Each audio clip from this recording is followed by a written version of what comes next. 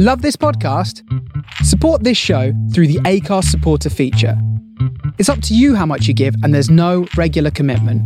Just hit the link in the show description to support now. Hey, I'm Ryan Reynolds. At Mint Mobile, we like to do the opposite of what Big Wireless does. They charge you a lot, we charge you a little. So naturally, when they announced they'd be raising their prices due to inflation, we decided to deflate our prices due to not hating you. That's right. We're cutting the price of Mint Unlimited from $30 a month to just $15 a month. Give it a try at mintmobile.com/switch. $45 up front for 3 months plus taxes and fees. Promo rate for new customers for limited time. Unlimited more than 40 gigabytes per month. Slows full terms at mintmobile.com. Hi, I'm Daniel, founder of Pretty Litter. Cats and cat owners deserve better than any old-fashioned litter. That's why I teamed up with scientists and veterinarians to create Pretty Litter. Its innovative crystal formula has superior odor control and weighs up to 80% less than clay litter. Pretty Litter even monitors health by changing colors to help detect early signs of potential illness. It's the world's smartest kitty litter.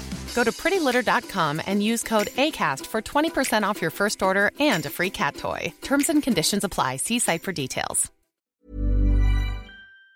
The wait is finally over and sport is back on Now TV. It's lights out and away we go! Where you can watch Sky Sports, Premier Sports and BT Sport together and all without a contract. What a fantastic part. So whether there's a day, week or whole month of action you just can't miss, you can now stream the lot. Oh, it's a fabulous goal! This is your sport on your terms. Search Now TV Sports to find out more. 18 plus, content streamed via internet. Full terms apply.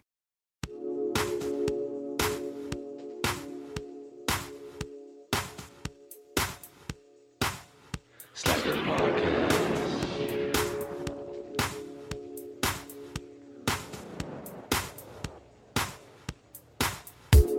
Phil Taggart.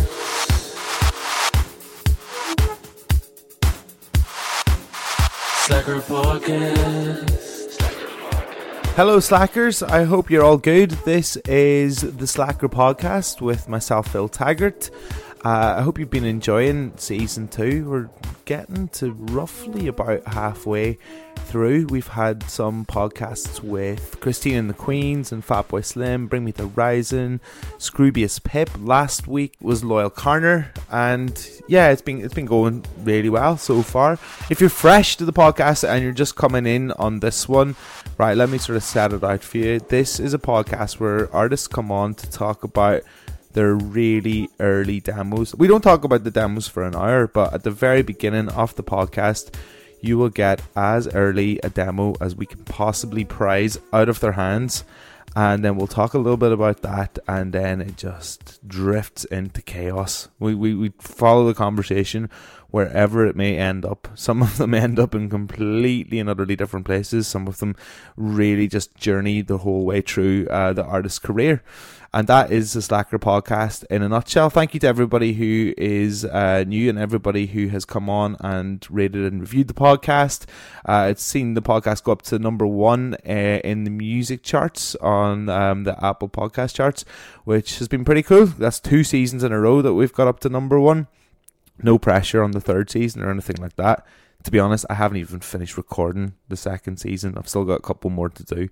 If you've got any guests or people that you want me to get on it, or anything that you'd like to hear on the podcast, get in touch with me at Philly Taggart on Twitter, at Philly Taggart on Instagram.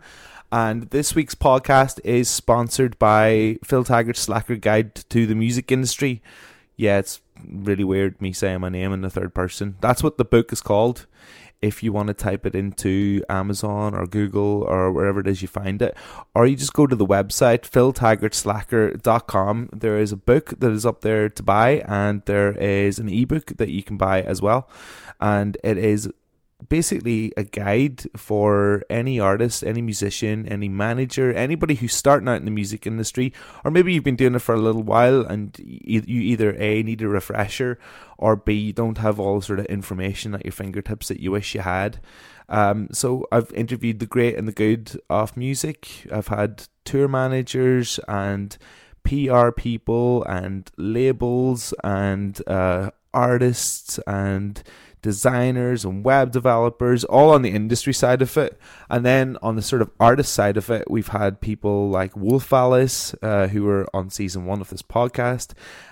We've had people like George Ezra, Charlie XCX, Run the Jewels, Biffy Clyro, all these bands that managed to pull themselves out of the practice room and those early demos and went on to do great things. So I asked them about loads of different topics. There's 20 chapters in there. It's a pretty beefy old book as well. It's about 368 pages long, and you can get it from philtaggartslacker.com. Right, this week's podcast is with a band from Coventry. They have influenced probably more bands than anybody else that we've featured on the 2 seasons that we've had so far. Also, they're probably going back the farthest as well.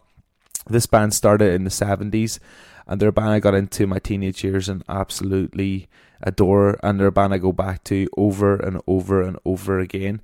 They've had so many different iterations of the band, and they came back a couple of months ago and dropped a new album for the first time in a long time, and had their first ever #1, which is crazy considering like how long they've been going.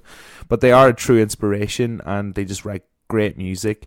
This is the Slacker Podcast with The Specials. In 3, 2, 1, here we go.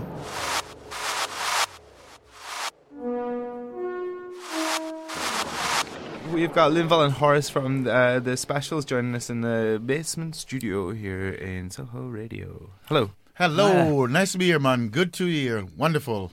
What are your memories of Soho? You like Berwick Street. Berwick Street, we went there Yes. with Pete Waterman.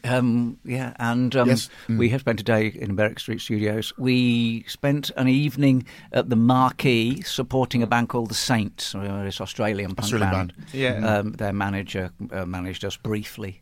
So I can't remember very much about the gig, other than that it stank. It was just the old Marquee in Wardour Street, and the Saints bass player very kindly gave me a set of bass strings. I was really pleased. I still think the smelliest gig I've ever been to in my whole life was the Pogues at the Point Depot when I was about 19 or 20. It's a proper gig, man, with the Pogues. It's like scratch and sniff. I can still smell it. Proper, yeah.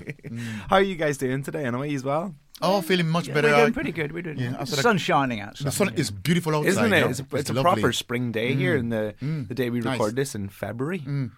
It's suspicious, isn't it? Yeah, because like in America, where I live in Washington State, Seattle, they snowed in over there, so thank God I'm over here instead of over there, because I'm not very good when it comes to snow. It's too cold for me. Yeah, I like a warm climate. I opened the door today and was like, if this is global warming, I'm all right with it.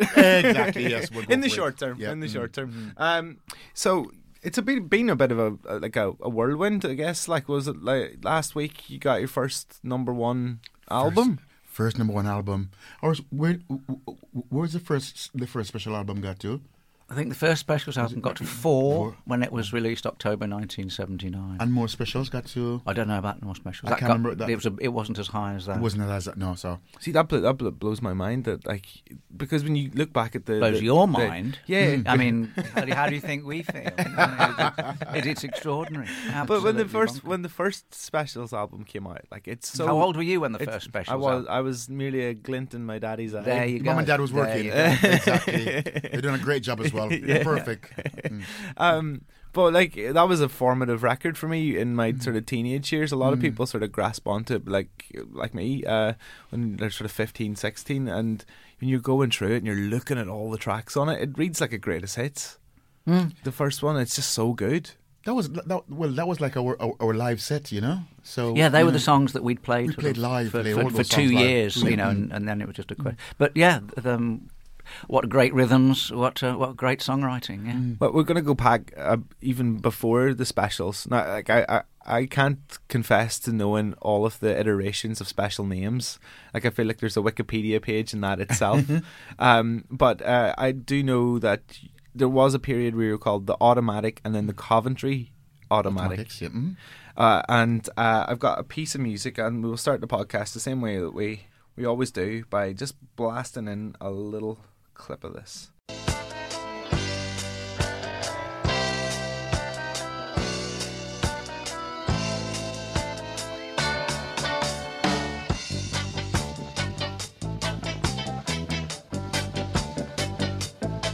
It never had any lyrics. Yeah, no lyrics. So just called "Wake Up." That was it. Yeah.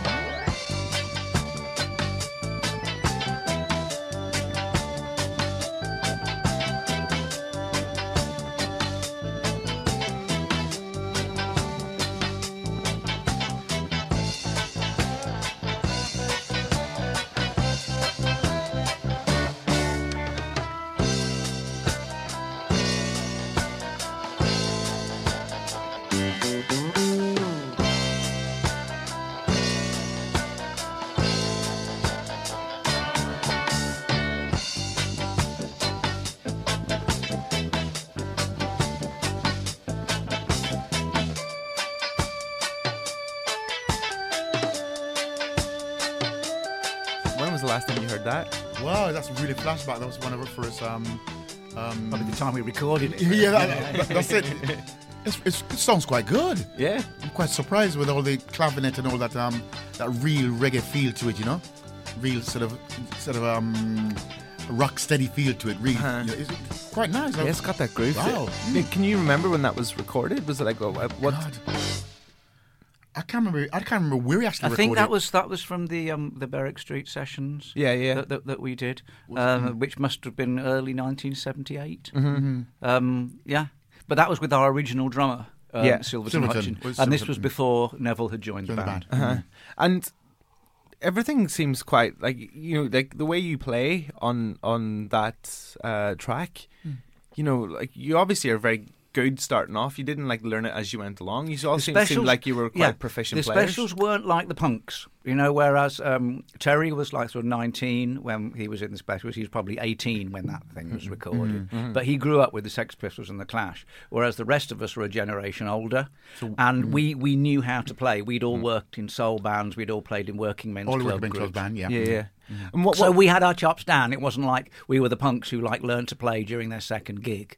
You know what I mean? What were you guys playing when you were going and doing the working man's clubs, and what were they like to play? The band that I played in was like soul and reggae, like the old James Brown stuff, the old Otis Redding stuff, and then you got the old Trojan stuff, from back in the days. We played all those. We're like a covers band basically. Yeah. I learned through being a covers band, playing all those because back in them days you get on stage. And the audience know all the songs. And if you make a mistake, expect a bottle. That's what it was like. You have to be perfect, Was it really that bad? It was tough. You see those videos of... it was tough. Those kind of outback bars in America where they've got chicken mesh across the stage and they've got somebody behind it, playing old Glenn Campbell songs or something like that.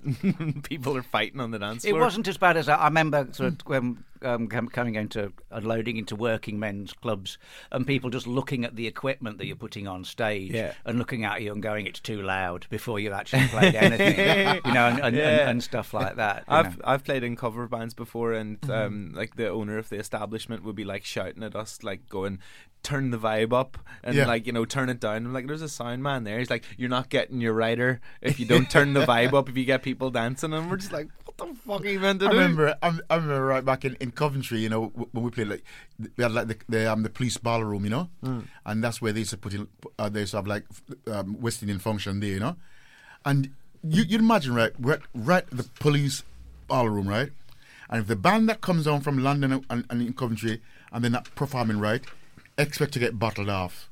It was like that. I think, well, next door is a police station. Guys, no, the music come first when the music is not dropping right, so the band can't play the music. Run off, It was like that. So that's why as always said, I had to. That's why we would learn how to play properly. Yeah. Because the audience can be quite tough, especially at the time when it was like sound system coming in, right? They don't want to hear the band playing. They want to hear their own sound system, you know. That was the thing. The So we had to band challenge- that we were in, we Yeah. used to do discos as well. We do working men's clubs, but we used to do discos. Yeah. And it's like, and you're there trying your best to be funky, Yeah. and then all of a sudden they play like a Brothers Johnson 12-inch, and it's like, oh, forget it. That's it. You know, what Down you know. it, yeah. So I think this band that I was in, you know, emptied dance floors all over discos Yeah. in So the Midlands. You were in like different bands Yeah. at that stage. Oh, we did Yeah. different bands. And like, so you were playing in lots of different bands, and like, how did it like converge to make the specials? And Well, Jerry just sort of said, okay, I've got these songs, I've got this idea, I need a drummer, I need a bass player, I need a guitar player, I need a singer. And he knew me, We're all in and, different bands. and he knew Linval, so he kind of cherry-picked us all. And We all got together. so there was no addition in here. Like Jerry would have went round the sort of halls, He knew- sat at the back with his notepad, Kinda, giving you like kinda. He knew, ratings out of 10. He knew who we wanted in the band. Yeah. Yeah. Well, that's sometimes that's what you need to start a band, don't you? You need But I somebody to think sort of take the there bull are by two its types horns. of bands, aren't there? There's Yeah.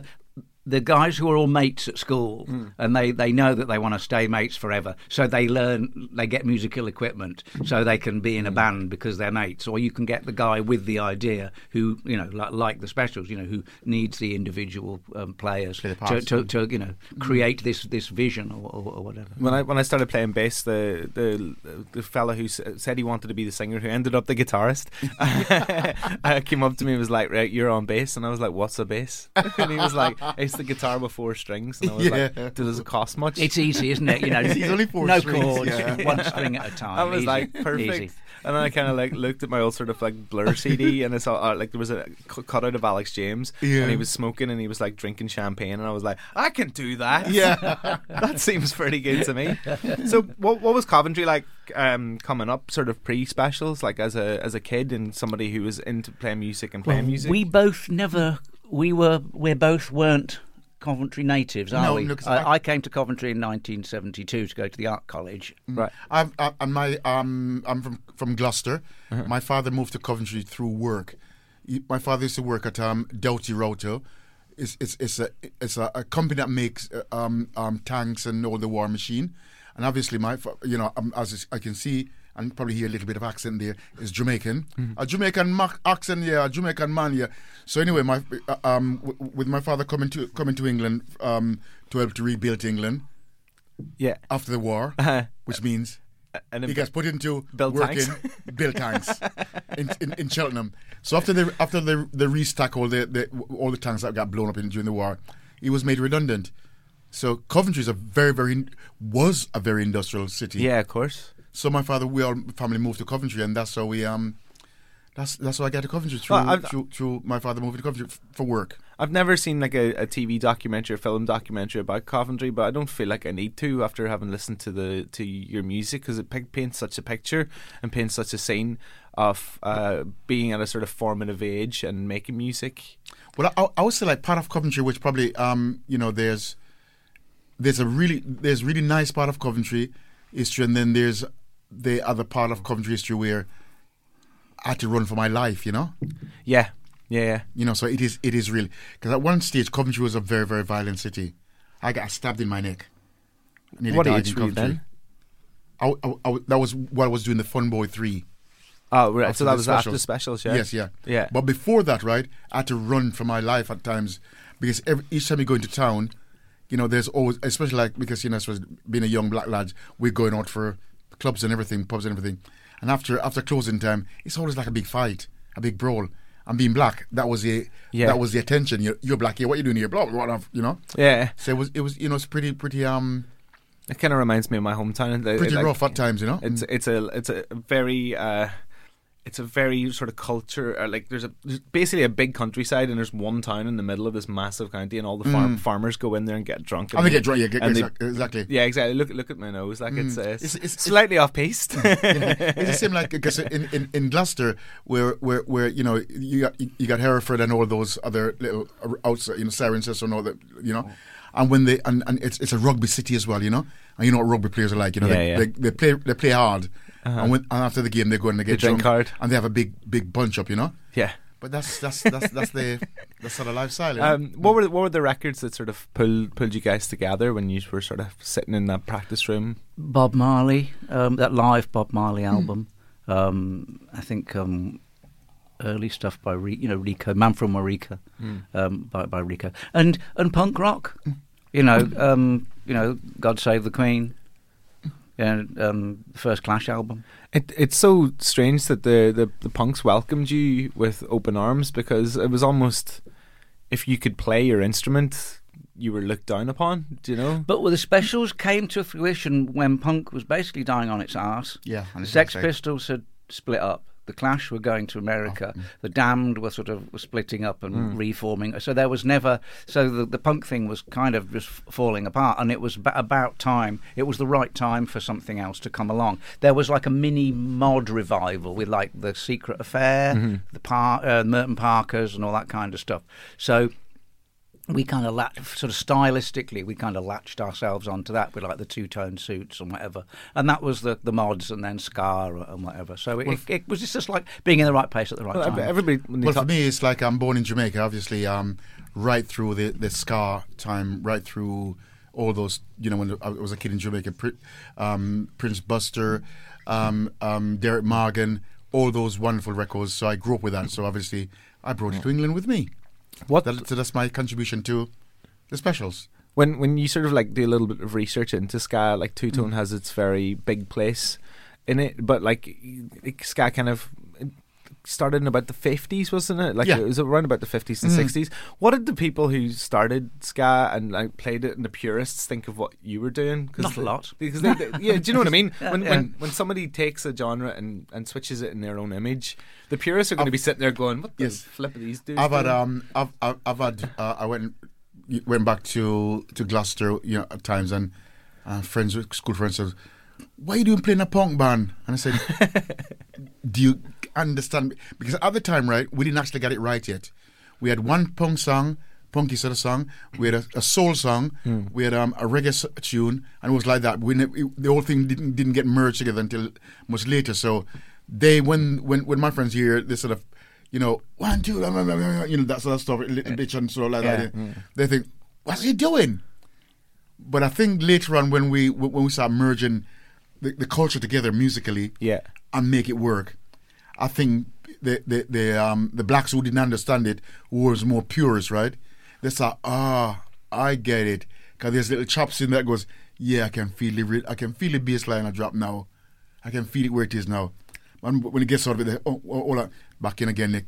So it works. I think when the Americans started playing ska about sort of 10, 15 years ago, I was going, nah, they got that wrong. It's like less than Jake. They've squared it up, the horns don't swing or whatever. But it's like, hang on a minute, that must be exactly what Toots Hibbert thought when he heard our version of Monkey Man.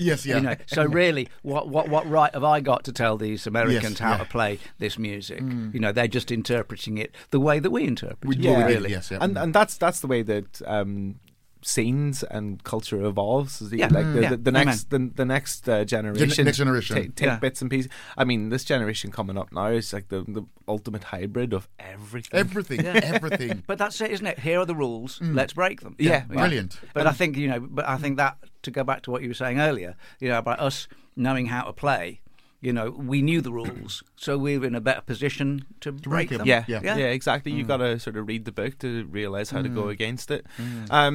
So, like, melding all those styles, and obviously the mod fashion and the sort of the two-tone as well of everything. Did it mean, like, obviously, like, the sort of racial integration of the band, and that was, like, a very, very big point for you guys to make sure that everybody was welcome at those shows. But then, did you ever get the wrong audience coming? Because they might see somebody with a shaved head and a black and white T-shirt on or whatever and go, they've missed the point. Oh yes, you do get which is good. Just such a small minority. We never had that much trouble at our gigs, really, because like with the media, if you have 3 people at one gig and the 3 people have a fight, it's a riot at the gig. and it's all national front, But it wasn't. I think the media blew up a lot of things, which wasn't it. Make it becomes more an issue. But I do think that the vast majority of people who come to our gigs, right, come to the gig because of the music and the multiracial band that we've got. I think we have proven it that music is not a divider. It's pulling people together. And the one thing which I'm quite proud of, that the fact that even at times when we had to probably get off, there's one time we had to get off the stage and go and grab a few guys and give a few slappers in there and say, look, if you can't be with yourself and be with us, you got to go out. Yeah. But it's only once we ever had to do that, you know. Is it tricky? Because to me, it's more important for people to come in. You know, if you want to actually get people to unite, right? You can't have them divided because that one's got a different political views from you, right? Let's sit and talk about it. Let's be civil about it. And I think that's what the music do, is bring people together. And you're always going to get one or two, but that's the way life is, you know? It's a tricky message, though, in 1978. Yeah. I remember Dave Wakeling telling me, Dave Wakeling from the Beat.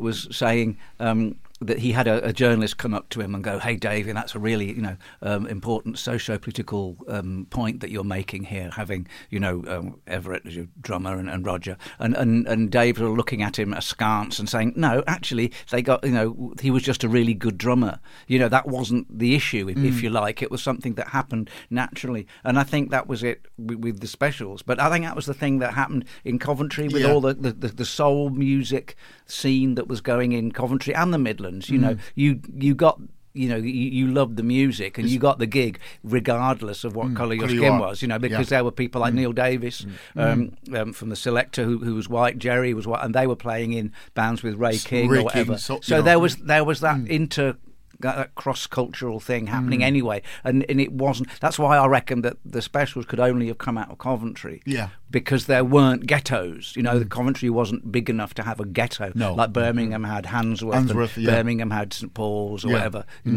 Coventry, all the kids all went to school together and sort of got on because the place wasn't that big. And the same thing happened with the music. I kind of want to fast forward to now, because like the parallels from what we're talking about, I'm going to go back.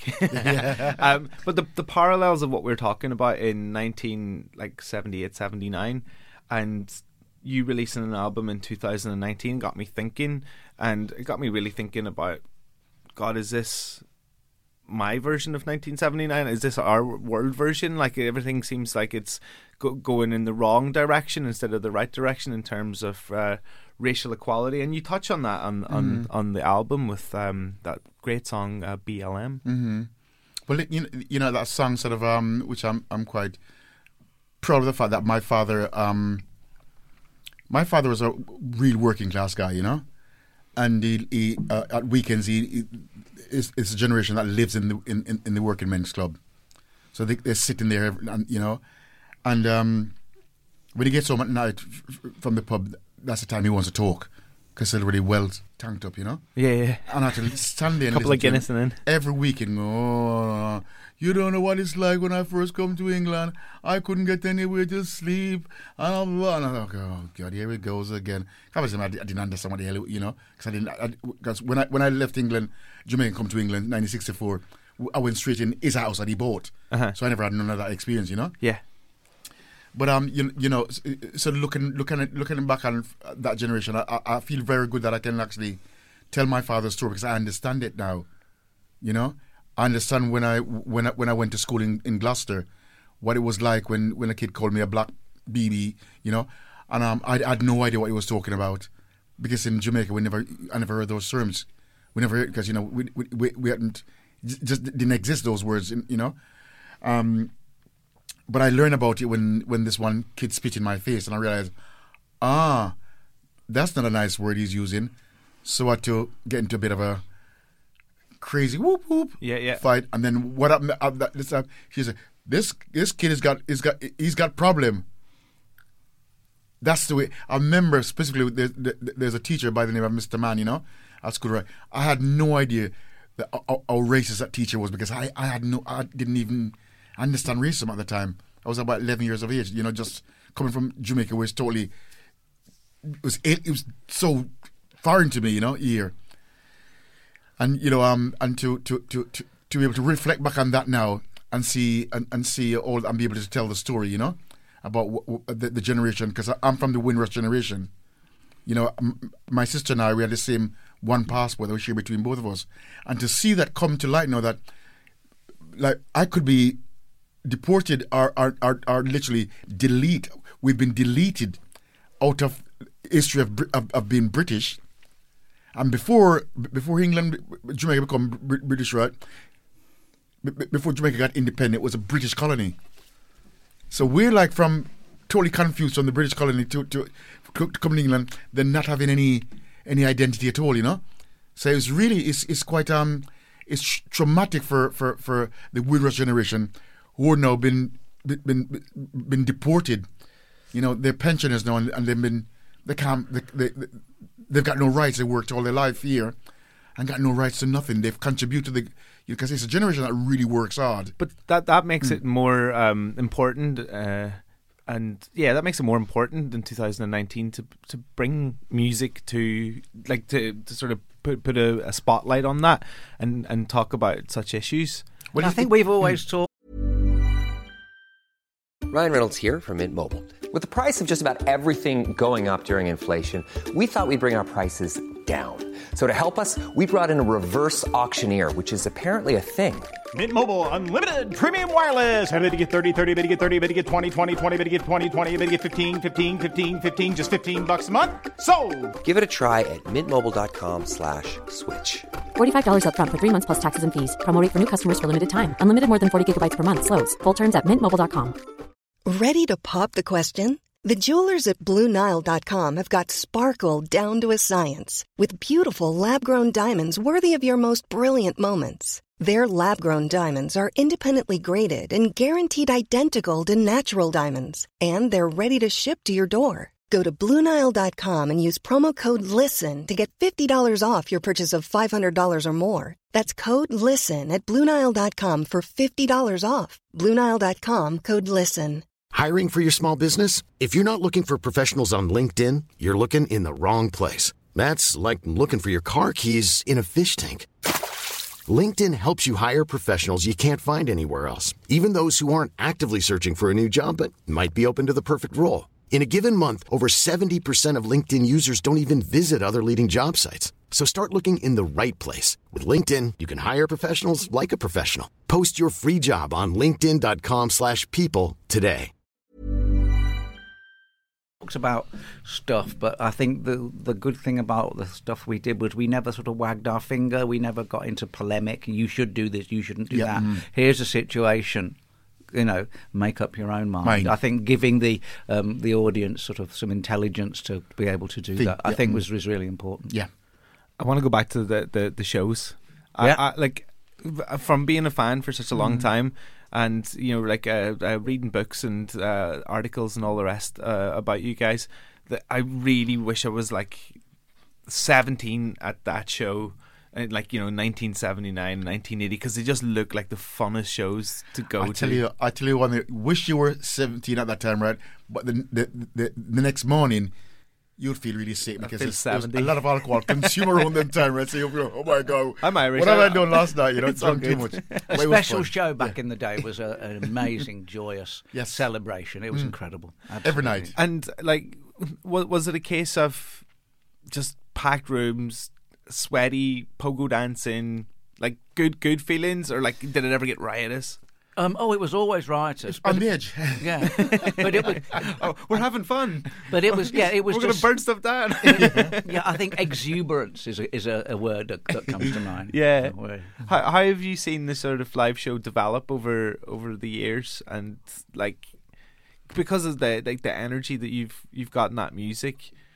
Well, we don't jump off drum risers. No, we don't do much, that. You wear knee braces now. But I still feel, you know, it's, you know, I all of a sudden I'm 25 again. You feel the spirit, you know? I mean, the spirit is willing, but the flesh perhaps doesn't really, exactly. Yeah, I think what's really nice on because we've had a few concerts that we played at Brixton Academy, and I could see the changes of the audience, you know.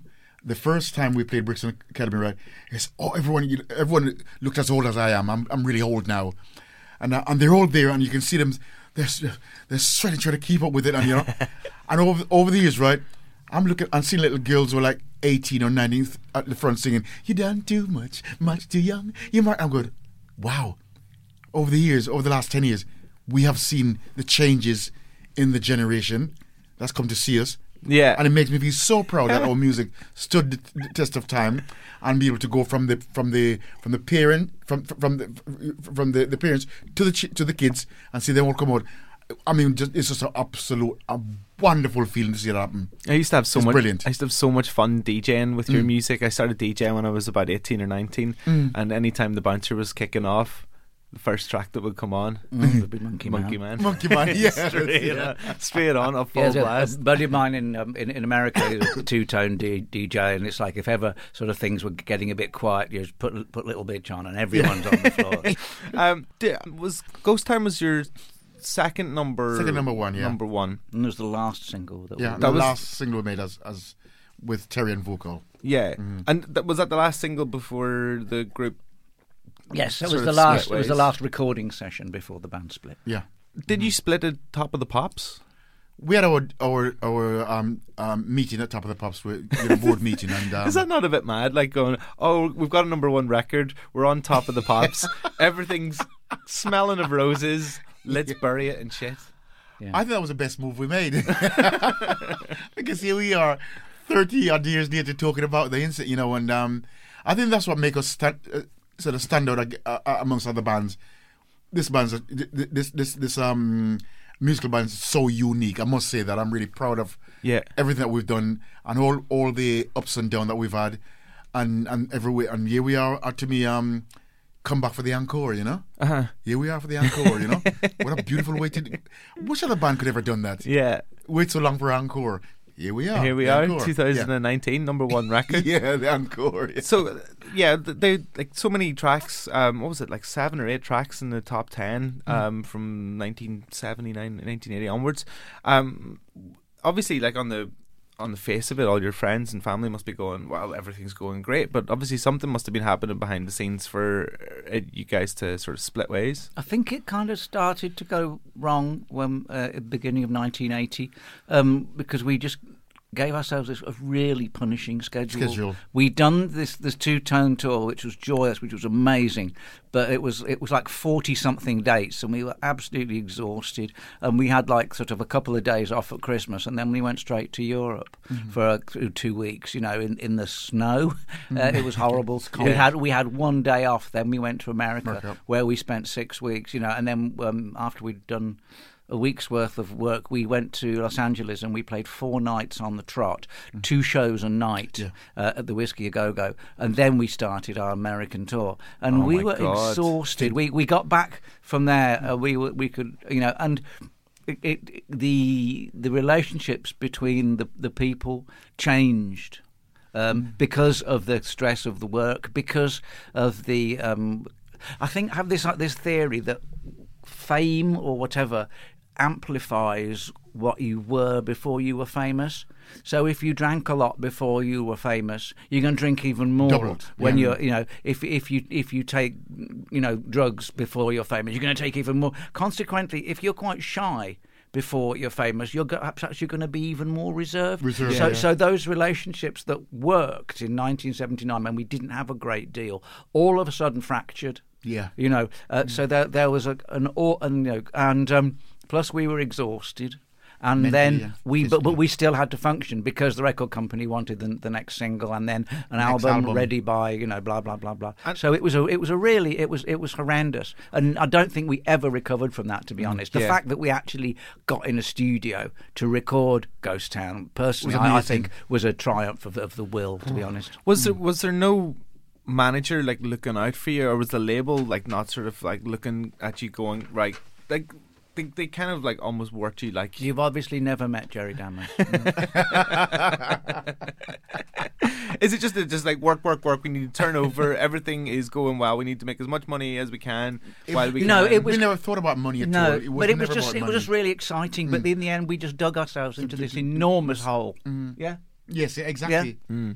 Oh, so when you did split up, you started a new group, the Fun Boy 3, with me, Terry, and Neville.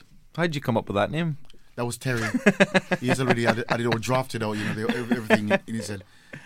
I always thought that was what Dave Jordan, our sound man, was going to call you, because you three used to sit looking miserable in the corner. It could have been, yeah. I don't know. But there again, I wasn't in the Funboy thing, so I wouldn't. I can't really say. Horace, what did you do after the specials? Well, I stayed working with Jerry and Brad, but then it just got unbearable. So I eventually left at the beginning of 1982. So I ceremonially burnt my two-tone suit. That's it. I'm never going to be in a pop group again. And then. By the end of 1983, I'd joined Dave Wakeling and Ranking Roger in this band that they put together after the Beat had split. The band was called General Public. And I stayed with them until that band split up in 1987. Is it a bit of a drug being in a band and being in a group? Yes. I always thought yes, there must be, because I've been in a band myself, but I've never done all the heavy touring like that everybody else does, and I kind of get the feeling like if you've been in an army and you come home and you settle back into life and you're sitting about and you have to walk the dog and make the dinner and stuff, it must be quite difficult. Like if you don't have that sort of almost regimented going to the studio, we're going to go on tour, we're going to do this, we're going to do that. Your life's different people take to it in different ways. Personally, I love travelling. Railway stations and airports make my heart beat faster. It's there's just something about it. Some people hate it, but I love it. And to be in it's a real privilege. I wake up every morning and it's like, hey, I'm the bass player in the specials. That's not bad. That's not bad. There aren't too many people in the world who can wake up and say that. You know what I mean? That's a fantastic thing to do. And playing music for a living is glorious. Wonderful thing to do, especially at our age. Yeah, exactly. Well, though, how was it coming back to it, sort of stepping back in? Because there was many sort of iterations. I know, Jerry kept it going until about 1984. And I was reading through the Wikipedia of the people who were coming in and out, and I actually just think I went cross-eyed of who was on what record. And I kind of gave up after the main special split up, because I was just like, I can't understand who's in and out now. But there was a sort of a resurrection in 1993. For the Desmond Decker record. That's right. Yeah. We knew this was via Roger Lomas, who was a Coventry record producer. He produced Bad Manners and Select here. He lives the next road away from me in Coventry, so obviously we end up in the same boozer every 2 or 3 times a week. So 5 Guinness each time for each of us. So he come with this idea to do an album, cover album with Desmond Decker. Obviously Desmond Decker is what you was like, oh wow, Desmond Decker. So we had a laugh doing that. We never actually met Desmond. Did you not? No. We just recorded these backing tracks in a studio in Leicestershire. And then they took the tapes down, and Desmond Decker came in and apparently did his vocals, and that was that. That's what made our record. But it was at the time. I was a student, so I was retraining to be a school teacher, and it was a question of hey Horace, listen, do you want $2,000 for what's basically a week's work? And it's like, yeah, you're joking, of course I do. It was good. So, but it kind of got that sort of ball rolling. So we ended up, there was Neville, Roddy, Linval, and myself, and we with various other people. And we have you ever met him since? Roger Lomas? No, Desmond Decker. No, he died, didn't he? No, we never met. He died about 5 years ago. Yeah. We did a video, didn't we? We spent one day shooting a video. But he wasn't exactly a fount of conversation. No. But he was. I'm sure he was pretty thankful for the recordings that you did. Yeah. I went to a record store. I'd heard Israelites on the TV. And I tried every record store in Northern Ireland and finally found the one in Belfast. And went up on the bus and had the CD in my hand, and I was like waiting to bring it home, and I left it on the fucking bus. Oh no! Yeah, it's all right. I mean, I could have just downloaded it for free, but I felt like this feels like a special record to me. I'm gonna buy this one. So What happens from 93 till the Reformation in 2018? Was there ever 2008? Was there conversations about reforming before that, or was it the fact that it was the 30th anniversary coming up that really sprung it to life? Well, it started with, was it the 25th anniversary?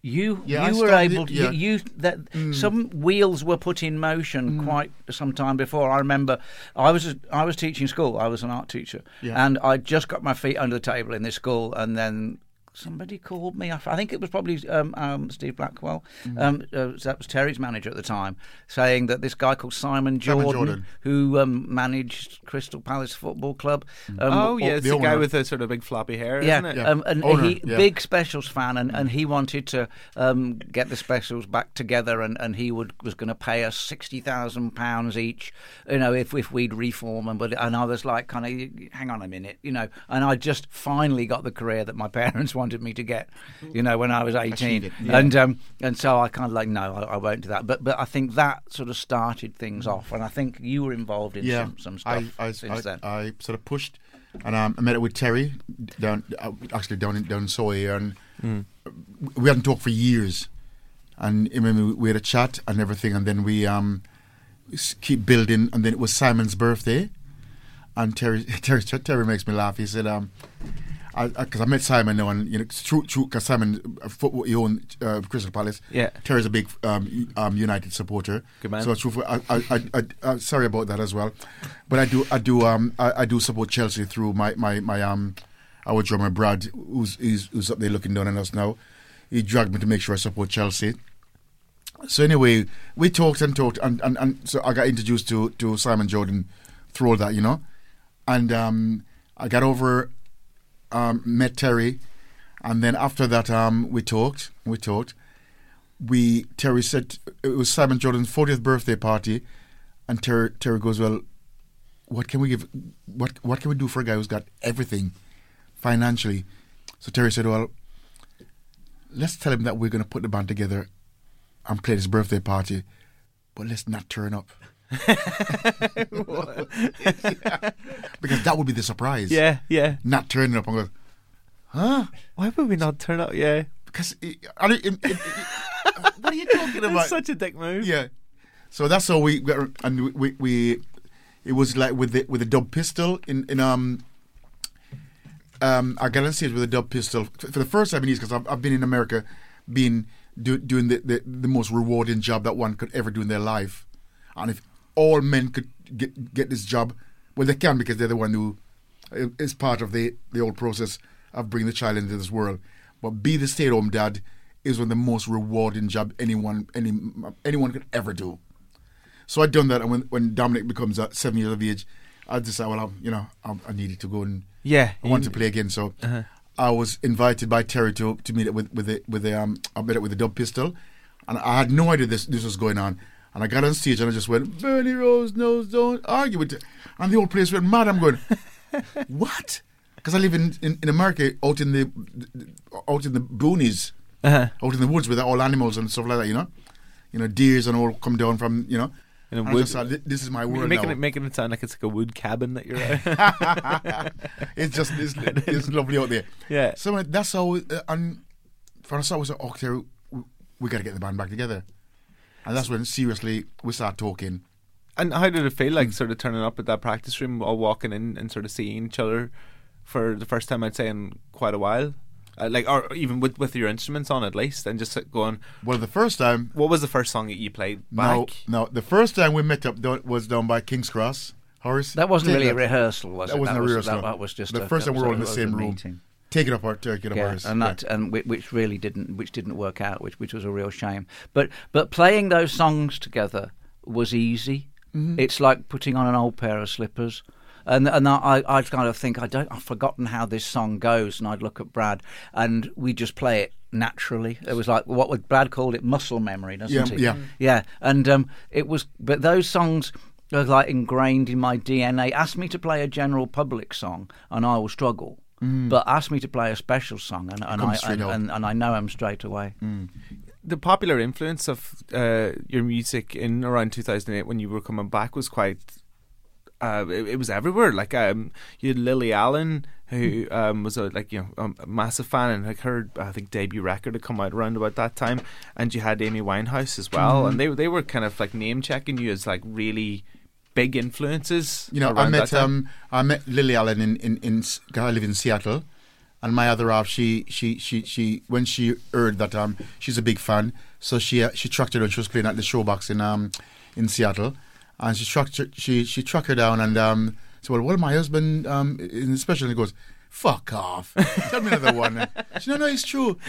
And Lillian goes, "Well, if he is, tell him to fucking bring his guitar down and come and play with us then." Yeah. So I brought my guitar down, and they were doing "The snow is falling all around." Blank Expression. Blank Expression. They were doing that. So I went on the stage with them during soundcheck and I went, "Brimstone." She goes, "Fucking hell, it's him." It is you. And that was it, you know.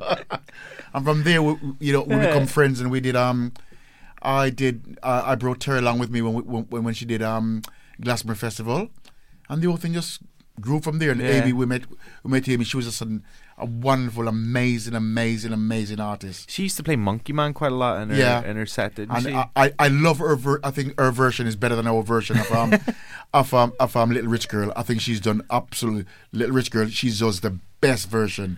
Thank God she did that version, and we still can watch and hear her singing, perform that version. It's better than the specials version. The cover version has a very special place in your group's history. Yes, we were the original covers band. Yeah. No, that's right. But you you've got Prince Buster, Toots and the Maytals.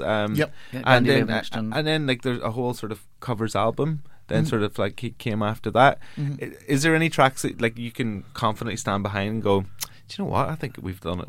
We've done the original over on that. Modesty forbids. No, I think. I love the strangest part. We played in Japan, and as the first time we played with Toots and the Maytals, and it was like, oh God, I gotta go in there. Goes big Monkey Man after Toots played. I'm like, oh God, how am I gonna do that?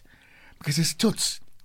Yeah, and very well as soon as it goes big, the old chorus is gonna go big Monkey Man, And that was probably one of the hardest song time I've ever had to introduce a song, because the great man was there, and I thought, Jesus Christ, that's when you want the floor to stage open, and you just disappear, because you think, well, I know the crowd going to react to it, right? Yeah. And he played his version of Monkey Man as well the same day, and I think we got to go in there and do this song now, and I know exactly what the crowd going to react.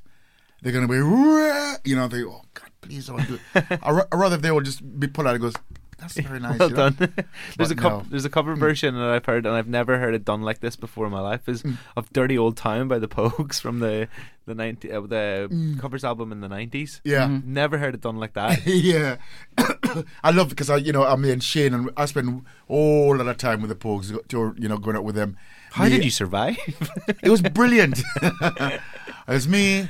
There's Joe Strummer, there's Kirsty McCall, and we just had a blast. I would go in there and do a message to you, and Joe would come on and do what, and Kirsty would come on and do something. It was like the best. Those days was just absolutely fantastic with the Pogues. It was just absolutely brilliant. What was it like playing the Olympic closing ceremony? Like I can't remember that at all. I can't remember that much about that. That was it was Hyde Park. Yeah. Blur were headlining. I think it was Bombay Bicycle Club, New Order, and us. And we were great. We played a blinder. We were absolutely on fire that afternoon. I mean, we don't do bad gigs, no, But this one was. I thought we played great. We played really well. What is there like a collective decision in the group of going, that is the best that we've ever played, we've never played any better than that, or is it, as you said, we just play good gigs all the time, it doesn't really matter?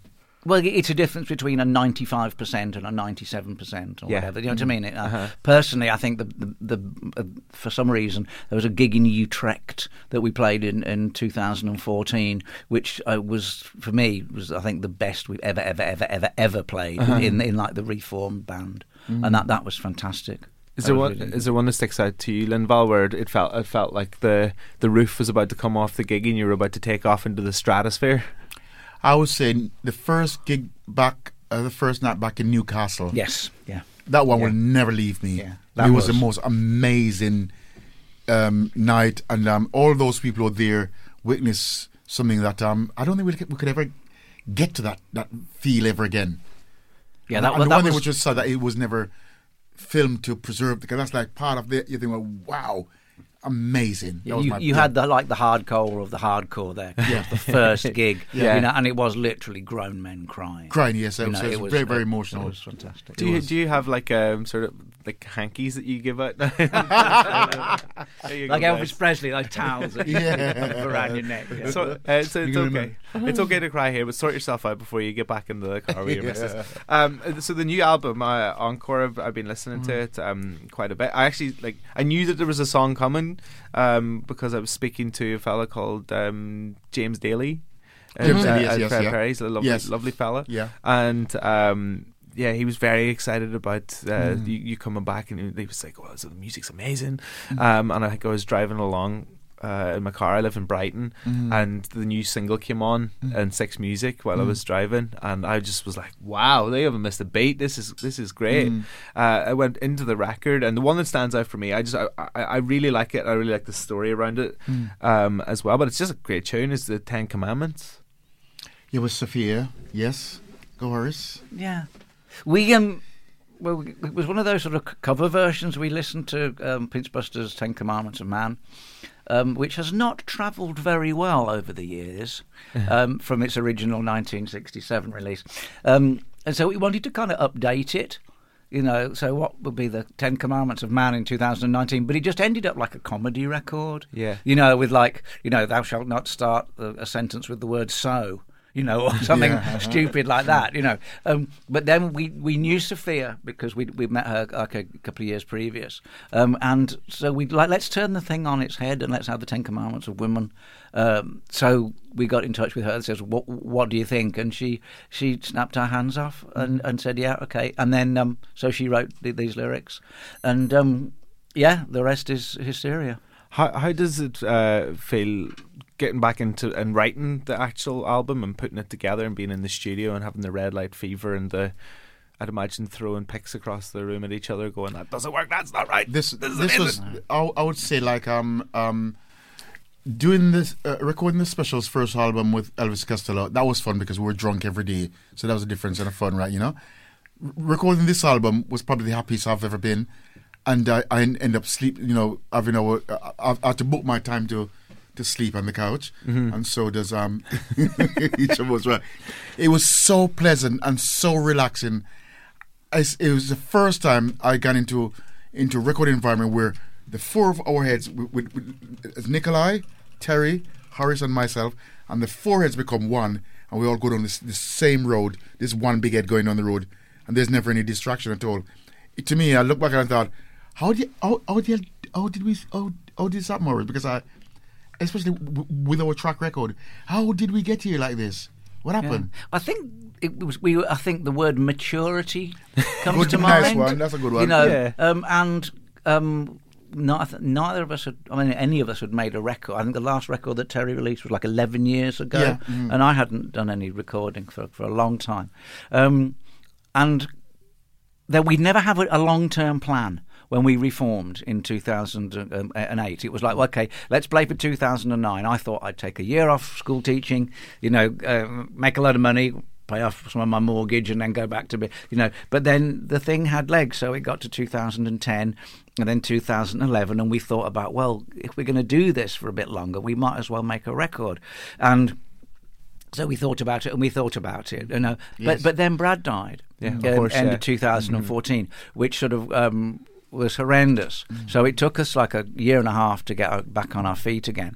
So round about sort of the end of sort of 2017, it's like, right, let's try and get this get going. So we got back together slowly in sort of 2018, just a couple of days a week in a writing studio, just to see what would happen.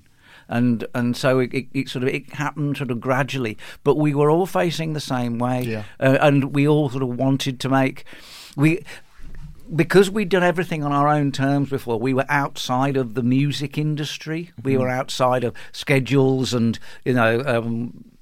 other people's plans for us. We toured on our own terms, and so basically we made the record on our own terms too. Universal, to their credit, never bothered to never bothered us in the studio. They They left us alone, and even our manager didn't come down. So basically, we were up. It was up to us to make basically the best music that we possibly could. And I think that with that responsibility rested very gently on our shoulders. And I think that's and the result is terrific. But I think the motives for making the music was pure, and I think the result and that has transferred itself to the grooves or whatever people listen to these days. And I think and this is the result. So the encore's been successful. Everybody is like giving you an applause. You. Will there be a second? Will there be a second encore? Like, we've never had a long-term plan. We never had a long-term plan. No. I feel like that. I feel like you've said that a few times before. No, I'll think that's a perfect place to end it. There. No, thank you. We never had a long-term plan. You do know how you're getting home. Like, it's not that short-term plan, right? Guys, thank you so much for spending time, and thank you for putting beautiful, positive music out into the world in 2019, and congrats with all the success. Oh, thanks for having us, man. Thank you, really Phil. appreciate that.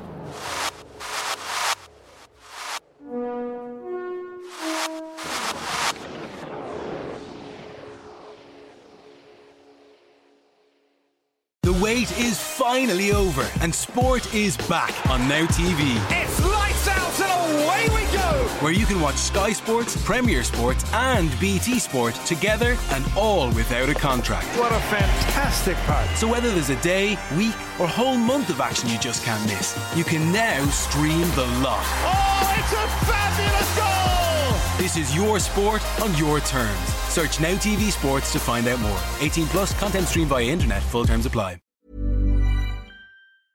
Even when we're on a budget, we still deserve nice things.